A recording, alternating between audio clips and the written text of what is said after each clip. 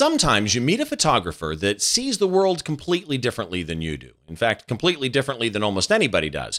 And when they take their images and make them match the way they see the world, it's something special and something we can all learn from. Today, we take a look at the place where Jules Verne would perform experiments on animal kind. This episode of Behind the Shot.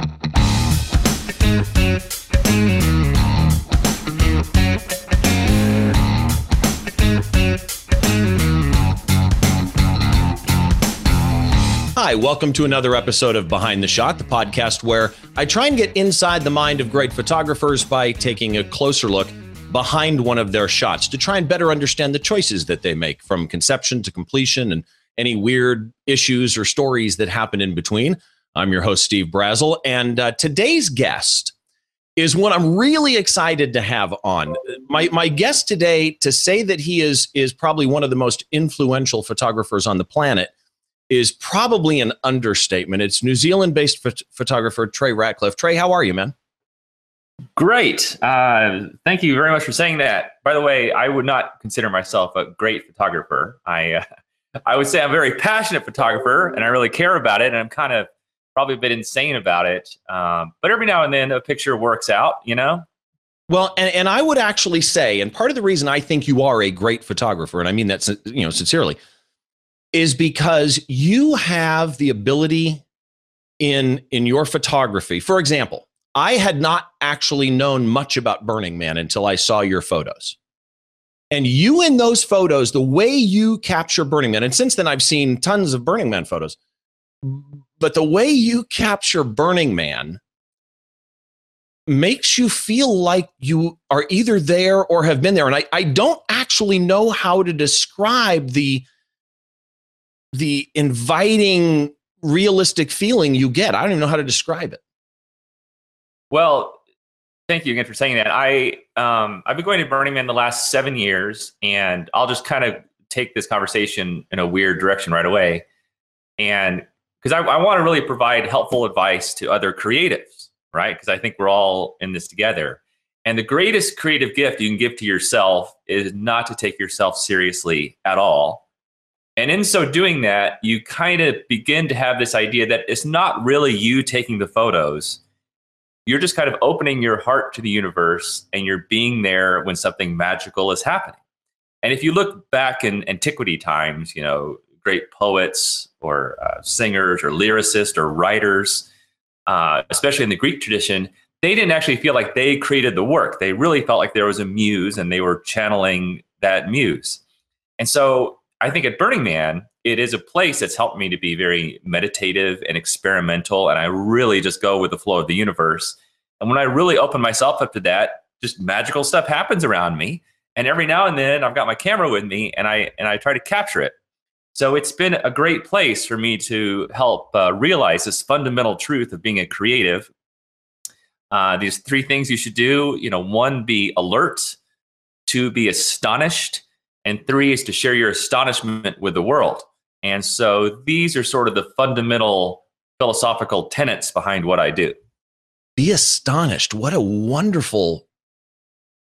That's the first time I've ever heard anybody use that with photography, and it's actually really meaningful to me. So when you're at Burning Man and you're in the moment, as it were, do you find that experience of a Burning Man type environment and meditative state that you get there, does that influence all of your work? Oh, I think so. I think my Burning Man experience every year is very important because it kind of fills me with enough creative juice to get me through the rest of the year. Because it reminds you of what life is like when you surround yourself with 60,000 artists and creatives and musicians, and just sort of being in that milieu in this. If you're a sensitive person, I'm very empathetic, and I'm into consciousness and all this kind of stuff. But it really does bleed into you to remind you of how life can be. And then you get back out into what they call the default world with all the muggles. Yeah, the real world. And you're like, oh, okay, it's hard. Sometimes it's really hard to be a pure creative in a world that doesn't really, go with your flow. So it helps me to stay independent, helps to remind me of what it really means to be a creative, and just to be very comfortable with your own sense of self-expression, not really worry about what other people think about you, just so if really they love what you, you that's just great. described, If they don't, that's okay. what you just described is a battery recharge. Yeah, that's it. That's what it is. It's kind of like a soul recharger. Yeah, I got to go sometime. It looks so interesting. So catching back up with you, you're known as a travel photographer, and that's basically how you describe yourself, right? A travel photographer? That's right. I'm not really super into categorizations, but I guess if someone were to categorize me, it would be that. Okay, and you're known obviously for your HDR. In fact, you had, at least from what I read, the first ever HDR image that was in the Smithsonian, fourth on Lake Austin. Is that right? That's right.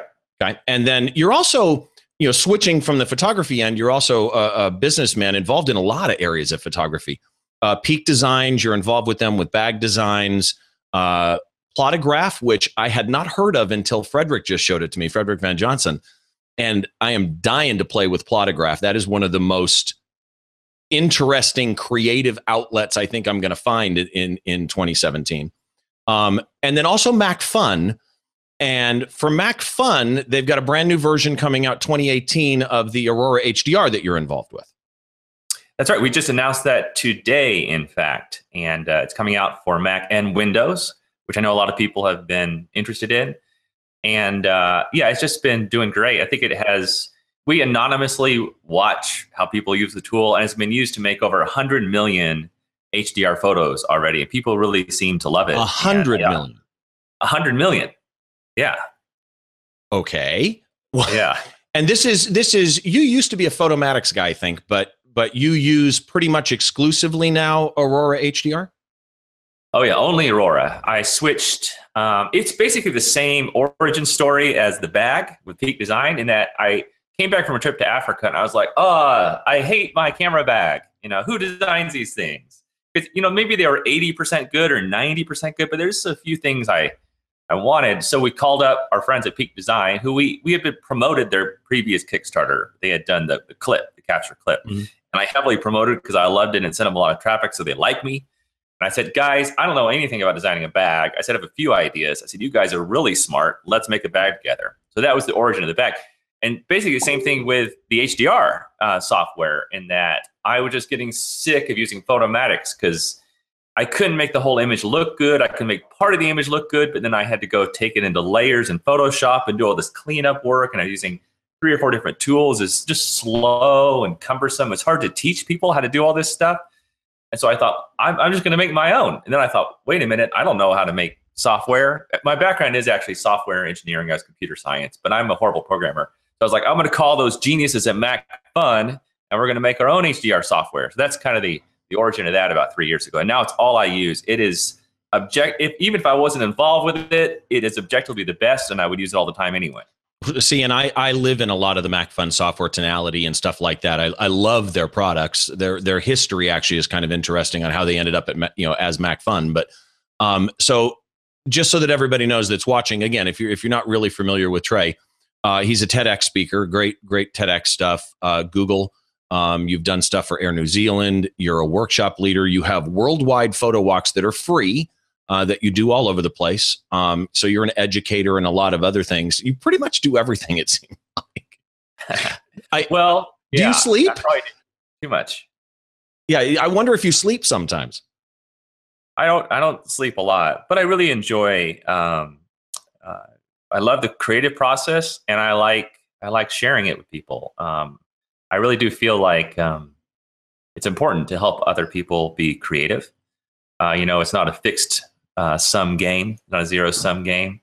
And I think it makes all of us stronger to work together and create together. I think it's up to artists to help spread consciousness around the earth and make everything better.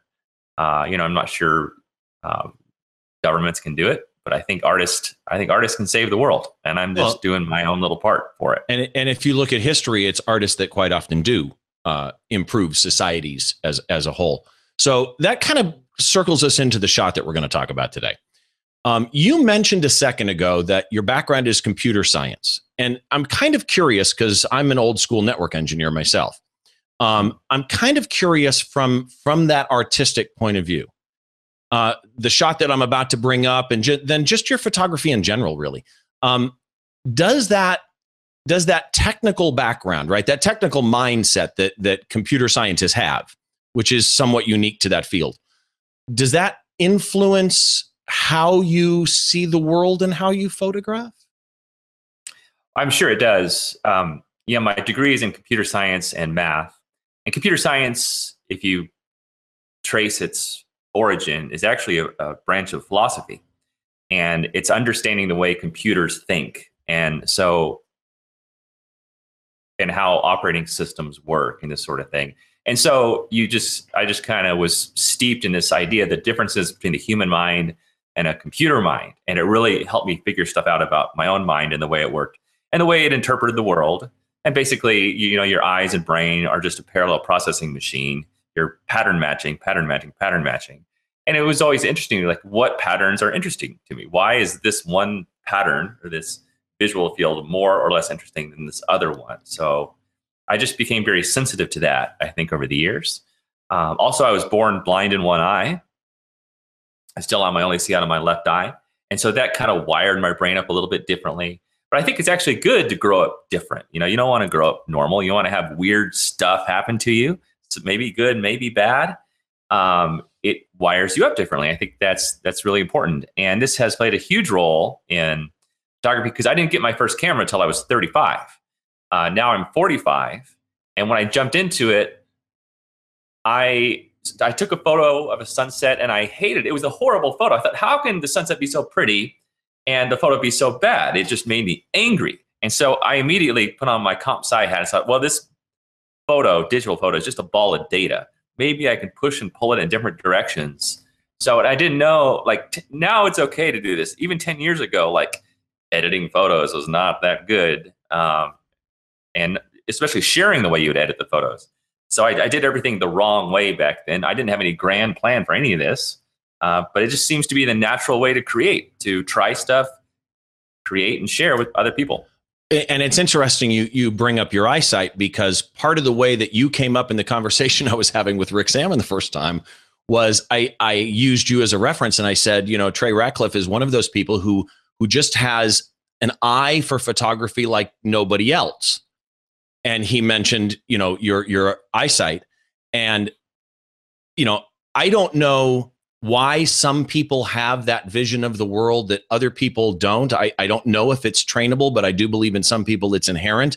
And as is referenced by the shot I'm pulling up right now, you are definitely one of those people that see the world in a way different from some others out there. So looking at this shot, the shot, you call it Where Jules Verne Would Perform Experiments on Animal Kind. Right there, you had me. Tell me a little bit about this shot. I know it's in France. Yeah, this is in Paris, and hardly anyone knows about this place. It's beautiful, I think. I was just awestruck when I went in there. And it's a museum about evolution, if you believe in that kind of thing. And I loved it. I was just so taken with it. I found it mysterious. It was weird. It was confusing. And I think this is one of the counterintuitive things about photography and art, is that you actually kind of want to confuse people and obscure information. When people look at a photo, they want to figure out, what the heck is going on in this photo? I noticed this even just looking at my own Instagram feed. I know I follow a lot of photographers on Facebook. I just scroll through. But the ones I stop on are the ones that I'm like, what's going on in this photo? I see a mistake or something not quite right. So I try to engineer mystery into a lot of my photos. In the same way I was confused the first time I went here and saw this view. I was like, whoa, this is information overload. What's going on? There's animals, there's tech, there's lights, there's color, patterns, there's everything going on. How do I capture it? It was a tremendous challenge. I'm sitting here looking at this thing right now. I'm curious as to whether part of this was your process or if it's the actual building, and I'm hoping to find out someday soon. But the colors, the light, I see what you mean, by the way, about mystery, because when you look at this picture close up, actually, there's areas of people that are totally in focus and areas of people in motion and blur, and there's an energy that kind of comes out of this photo. Was the lighting like this, or is that a post? No, the lighting was like this. I very rarely, if ever, change the color of the lights in my photos. The lighting was like this. The ceiling goes through this sort of rainbow LED thing, so it changes color every few minutes. So I kind of waited for the colors to be something that I liked. And I also like all these animals around, like the giraffe on the right. I don't put stuff into my photos. Some people will paste in a giraffe or a moon or something. I don't do that. It's fine if they do. I don't do that though. But it's also confusing. Like, is that a real animal? Why is this animal walking around a museum? Is it a museum about animal? What's going on? So, and this is quite a. I don't mean to say this in a self-important way at all, but this is a kind of very evolved photo, because I had gone here probably 5 years earlier and taken a photo with my Nikon 14-24 lens, kind of aimed down, a single shot. And it was pretty good. It was okay. I liked it. But about 5 years later, I thought my skills had improved. And I knew this was such an interesting place that I wanted to come back and do it the right way. So I came back and I zoomed in quite a bit. And this is actually a panorama made of 250 different photos. 250 shots? Yes. So I kind of mapped out coordinates, right? Just kind of by eye. And I would take 3 brackets in each of these different areas. It took a tremendous amount of processing time, to get it all done. But this goes into we have these fine art works, 21 of my favorite pieces. This is one of them. And they go to collectors. And they're printed out quite large, like 9 feet across, 10 feet across, 10 by 10. They're printed in Germany. And they're expensive. They sell, we only do 3 prints. So there's only 3 of this one. I think 2 of them have sold. But they sell for $75,000, and number 3 of 3 is $95,000. So if these collectors are going to be paying so much money and putting it on a huge wall in their home or gallery or whatever, I want to make sure that it looks amazing when you walk right up to it. So that's why I kind of pick my battles. I don't work this hard on all my photos, just some of them. But this one was a pleasure. I'm curious, when you walked into this scene. So kind of take me back for a second, right? So you walk in for this second time to shoot it right, as it were, and you decide you're going to do a panorama, but it's not a normal panorama. You're going to do a 3 exposure bracket for each position of that panorama. Now, obviously, the end result crop is somewhere, I'm guessing, around an 8 by 10. This room, I'm guessing, could have been cropped 17 ways from Sunday. It could have been wide. It could have, and each crop would have been a completely different energy that you would have gotten out of this shot. So as you're standing there, was this on a tripod or handheld? This was on a tripod, which, by the way, I do recommend people go here. This is an illegal shot. I was supposed to take it. You can apply ahead of time to get permission. I didn't. I don't always think that far ahead. So I was a bit panicked because I was trying to get this done, before security get you out. Yeah. So when you're taking this, what is going through? I mean, are you composing in your head this vision? Do you pre-visualize this, or do you figure I'm gonna capture what's in front of me and massage it later? I mean, how does that work in your mind? Yeah, I knew this. I did have a final vision for this. But what I wanted to do is make sure that I captured a lot more than this, right? I wish I had the pre-crop version of it, but if you know how panoramas work, they're just a mess. There's stuff sticking out on the edge. Sometimes you miss a little bit of a quadrant. And I knew this time I also wanted those vertical lines to be vertical. The first time that I shot downward, I aimed down with that wide angle lens. it kind of made a V with all those vertical lines, which is okay. That doesn't really bother me. But I thought, well, if I do it right, I want those to be vertical. And then I wanted the bottom of it not to be straight, but I wanted to open up like a boat, because I remember I had this Noah's Ark feel to it. So I wanted it to look like a curvy boat opening up at the bottom along with vertical lines. So when I was capturing the shots, I just made sure I got plenty of overlap, because if you have a big gap, that's a big problem. And I shot much more than this, just knowing that later I would go in and recrop it and all that jazz. It's almost like a director shooting, tons of extra footage so that when they get to the editing room, they know they've got the tools that they're going to need. Right. Yeah. And I don't use any, I know a lot of people use tools or like hardware to get a good panorama. I just kind of guess, and I'm no genius at all, but I do a huge overlap. I do like 50% overlap of each of my shots. So I probably, when I say I took 250 shots, probably that was way overkill. I probably could have done it with like 100 if I had used this hardware tools, but I don't mind the extra time. It was still fun to work on. So here's a question that just popped into my head. So, okay, for sake of numbers, you've got 250 pictures, but again, it's a pano. So you have multiple positionings with 3 exposures per position. When you go to stitch this together, and I'm going to make up numbers here. So do you take all the -2s, stitch those into a panorama, all the 0s, stitch those into a panorama, all the +2s, stitch them, and then HDR those 3 panos? Or do you take an HDR each position first and then stitch? Yeah, that's a good question. Those are the 2 ways to do it. I prefer the first way, and I use this program called AutoPano Giga, which has probably the worst user interface ever created by mankind. I think it's made by these German, just masochists. And even though I use it a lot, every time I go back into it, I got to reteach myself how to use it. I'm like, what does that button do? And so anyway, it's smart. It's really smart once you figure it out. But you can just dump those 250 images into a folder, and then it will go through and figure it all out. Then it will realize, hey, you've got brackets here, and it will generate 3 images for you. It's slow, but it will do it. So it creates a -2 panorama, a 0 panorama, and a +2 panorama. And then I took all of those and put them into Aurora.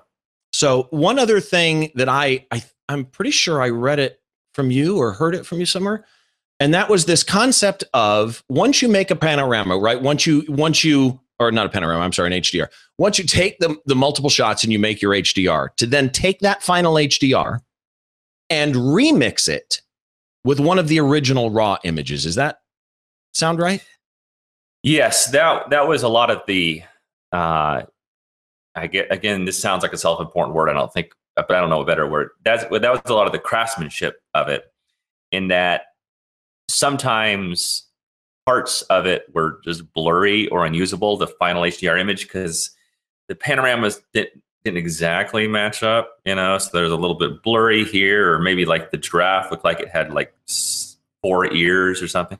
So then what I would have to do is I'd have to go find that little subsegment, right? And then just HDR that subsegment, those 3 photos where the giraffe's head is, okay? And then I would have to bring that in as a layer in Photoshop and then kind of put them together and then mask in the better giraffe's head. But I had to do that to about like 100 spots all over there, because the first HDR just wasn't that smooth. It's the nature of merging multiple exposures, and based on the blurry people in some areas, I'm guessing this is pretty long exposure. Do you remember? Or? I don't remember. Yeah, it's pretty dark in there, so some of those must have been 3 or 4 second exposures. Okay, so that would explain a lot, and then that's also from an HDR point of view, merging them, that's going to be tough. One of the things when I showed this to my wife and told her how excited I was, I get Dre Radcliffe on the show. And she looked at this and she said, how on earth do you get colors like that in a photo? And as I'm browsing through your portfolio at SmugMug. And it just goes on. I'm not kidding when I say I lost probably an hour and a half scrolling through your portfolio at SmugMug because it keeps going, right? That's a long one. And as I'm scrolling through there is clearly a Trey Ratcliffe vision, right? A Trey Ratcliffe eye of composition and color that kind of runs through your photography. Is there something you do that people can learn from to get the pop of color that you get? But even though it's a pop of color, it's realistic. It's not like it's oversaturated. It's this liveliness. I don't even know how to ask the question. That's what the worst part. Yeah, I think I know what you mean. And it's not really a deliberate style. I guess I can say two things. One, the more HDR you do, the more sensitive you become to light and saturation.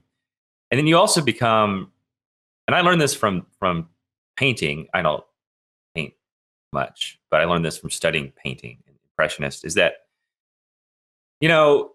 if you have, like, let's say you have a green and it's close to a red or something.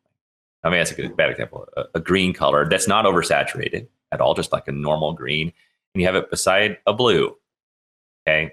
Well, so, your pupil just looks at the green, okay, right away. So you're like, okay, I see the green.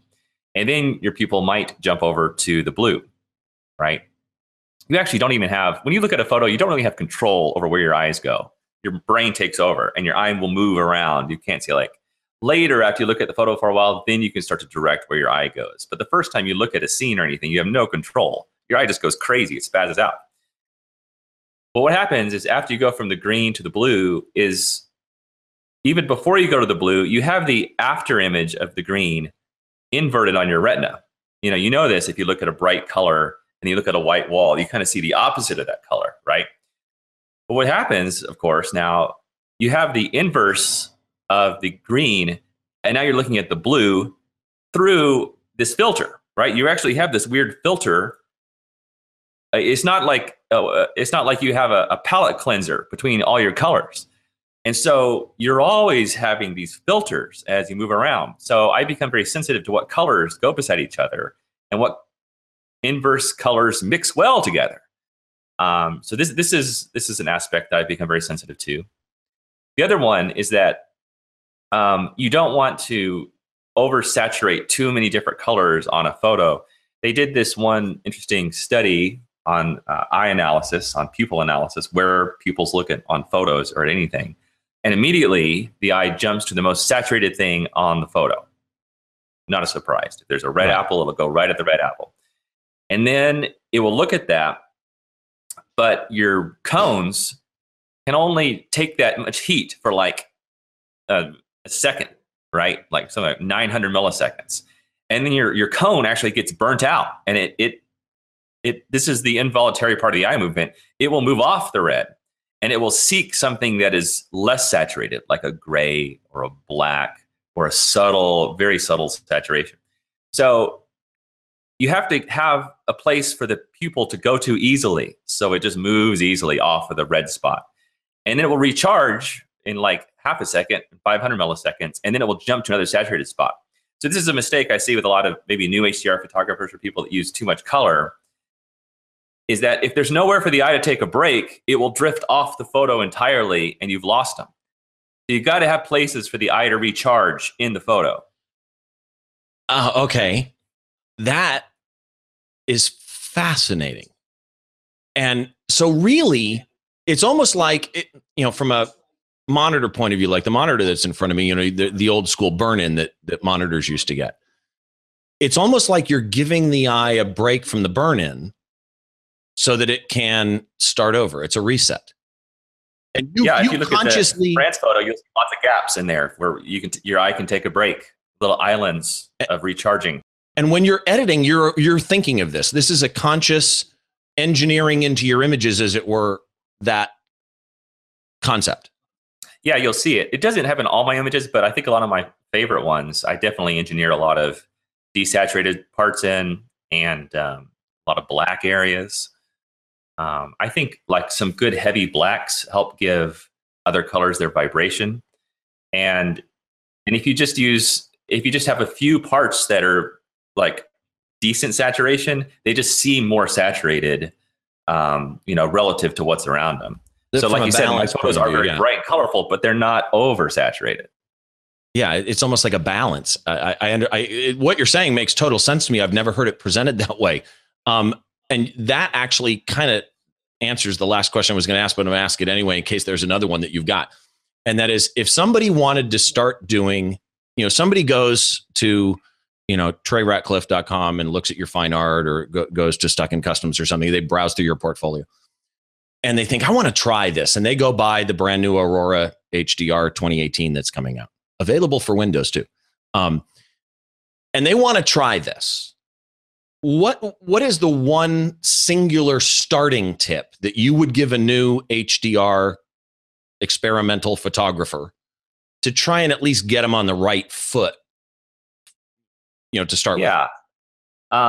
Because a lot of people, as you know, HDR is one of those things. I don't understand it personally. It's, it's just another tool in the box, right? It's another tool in the workbench. A lot of people don't like HDR. People love HDR. Done right, HDR is the most amazing thing. It's like all tools, right? When they're used properly and with control by a pro. But when people first start in it, they tend to overcook it sometimes. So what's your starting, do this? Yeah. Hey, look, I overcooked it for years. I didn't know, because over time, you just kind of, not that you become more subtle, you just kind of figure out what works for you and what doesn't.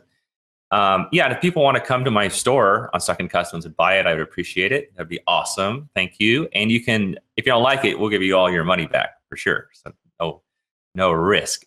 And also, one thing I should say too is that you don't have to have brackets to make an HDR photo. You can take single RAWs, any single RAW you've shot your entire life, you can come breathe new life into it with Aurora. I would say at least 30 or 40% of my HDRs I produce now come from a single RAW photo. So if you're new and coming in and trying HDR for the first time and want to experiment, I guess the first philosophical thing is don't be scared, be like a kid. There's no risk. Just go in there and play with the controls. I would suggest that if you are kind of intimidated by controls, or a lot of these controls you might not have seen before, just click on the presets. Okay, there's lots and lots of presets. I have my own extra presets you can get, and click on them and start to decide what you like. Some will look good and make you happy, and some won't. Okay, and so when you see the difference, think like, what don't I like about that one? What do I like about that one? So you'll soon start to come up with your own sensibilities about what you find interesting. And then after that, you could take a next step. And after you click on a preset, it moves all the sliders around for you. So you can go look at the sliders and go like, oh, interesting. In this case, like image radiance, which is kind of this glow effect that I like. Image radiance is way up. Smart colorize is way up. Like, oh, okay, so that's how that works. So it's a really good way to learn the tool, is just to click on the presets. Yeah. Oh, here's one other thing about the presets that most people don't know. When you go on a preset, you can click on it. It does the whole preset. But over each preset thumbnail, there's a slider, 100% slider. So you can slide that down to 50%. If you like the effect, but it's like too much, just slide it down to 50%. Yeah, and all the Mac Fun stuff has that, which is so handy. It's a cool thing, like in Tonality too, actually, that you can find this beautiful preset, but then customize it without really customizing it by just lowering its, for lack of a better phrase, opacity. Right. Plus, Aurora has layers, which is something that I think a lot of people could play with and really, if you're already a Photoshop guru and you want to move into doing HDRs in something like Aurora, it's a great way to kind of express yourself and overlay different things. You have been so generous with your time. I can't thank you enough. If people want to find more about Trey Ratcliffe, what are the sites that you would say they should go to? Well, probably the main blog, stuckincustoms.com. I do a new photo there every day. I write a little story every day. Got lots of tutorials. Actually, we have a new thing on there. People like the weird way I talk and communicate. Not everyone does, but if you do, we've got this thing called the Passport, Stuck in Customs Passport. And I think for $10 a month, $9.99, bargain at twice the price. Then you get a ton of behind the scenes stuff. I put out a bunch of videos, like a lot of how-tos around the world, to see like crazy stuff that I get up to. It's usually photography and art related, but not always. And people really seem to enjoy that. We have a good team here of about 9 people that help me out. It's not just me alone, but we have a video production team. So now we're able to produce a lot more videos, like really high quality content. And we're just always trying to deliver really good stuff to the people that want a unique experience there. Well, and on the blog post associated with this episode, thisweekinphoto.com, and just look for Behind the Shot, I'll have all the links so that you can follow Trey on social media, Twitter, Google+, Facebook, Instagram, his portfolio, all of that. Plus, I mentioned he mentioned his large format prints. I will have a link to those, his workshops, his photo walks, I've got so many links up there, including his store, that you'll be able to enjoy yourself for quite a while. And one thing I have to say is, because I've done this, go read the About page, because that in and of itself is one of those things that seems to have just built over time, and it's just got all kinds of really kind of cool information about you. I love the fact that you have your favorite movies up there. I love the fact that you have, the type of music that you like up there. Some really, and quotes from people that like your work, and just trust me, go to stuckincustoms.com and read the About page. Worth the entertainment factor alone. Trey, thank you so much for being here. Yes, sir. My pleasure. Thanks for all the good questions. Well, I don't know about that, but the good guess, definitely. Again, to everybody, this is Behind the Shot, where we try and get inside the mind of great photographers by taking a closer look behind one of their shots. Thanks again to my guest, Trey Ratcliffe. Always awesome to have him on. Hopefully I'll get him on again, because he's got a body of work we could examine forever. Hopefully you picked up something new. If you like it, head on over to iTunes, drop a review, and of course you can always subscribe in iTunes or the Google Play Store as well. That's it for this episode. We'll talk to you next time.